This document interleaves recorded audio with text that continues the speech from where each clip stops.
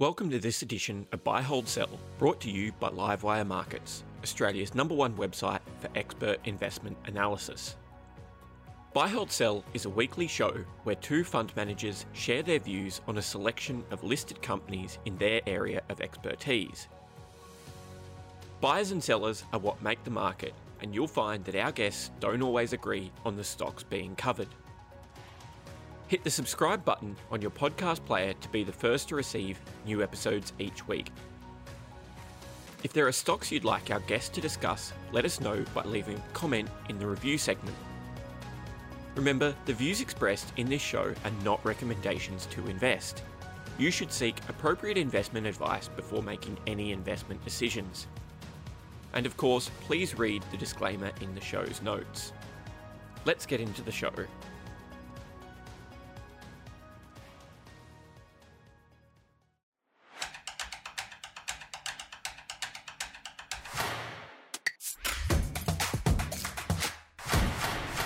Hey, how you doing? And welcome to Livewire's Buy, Hold, Sell. I'm Ali Selby, and I don't know about you, but I love a bargain. And just like your favorite retailer, the market happens to be offering quite a few end of financial year deals right now. Today we're talking about low-cost ETFs, ones that are actually trading at a discount. And to do that, we're joined by Felicity Thomas from Shaw & Partners and Sarah Gonzalez from Apt Wealth. First off the ranks today, we have the SPDR S&P ASX 200 ETF. It's down nearly 15% year to date compared to the benchmark's 13%. Felicity, I might start on you. Is it a buy, hold or sell? Look, I'm going to put a hold at the moment because I think there could be some more downside for the ASX 200. But again, everyone needs to have an ASX 200 ETF in their portfolio and obviously good dividends. So hold for now.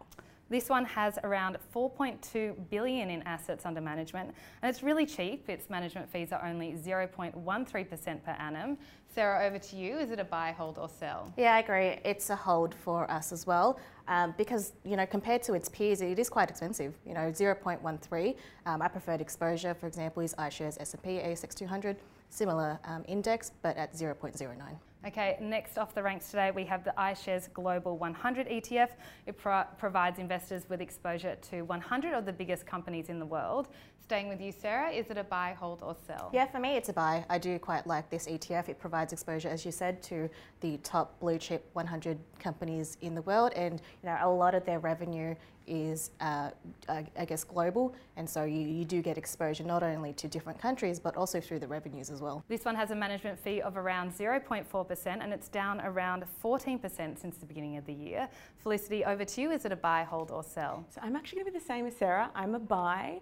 The reason being is it holds, your Apple, Microsoft, Google, Amazon, all off 20%. And I do think when we have the rebound, that it's going to happen a lot quicker, right? We're going to have a bit of volatility in the interim, but when the rebound happens, you don't want to miss out. Okay, last for today, we have the Vanguard Australian Property Securities Index ETF. It tracks the performance of the ASX 300 A-REIT index.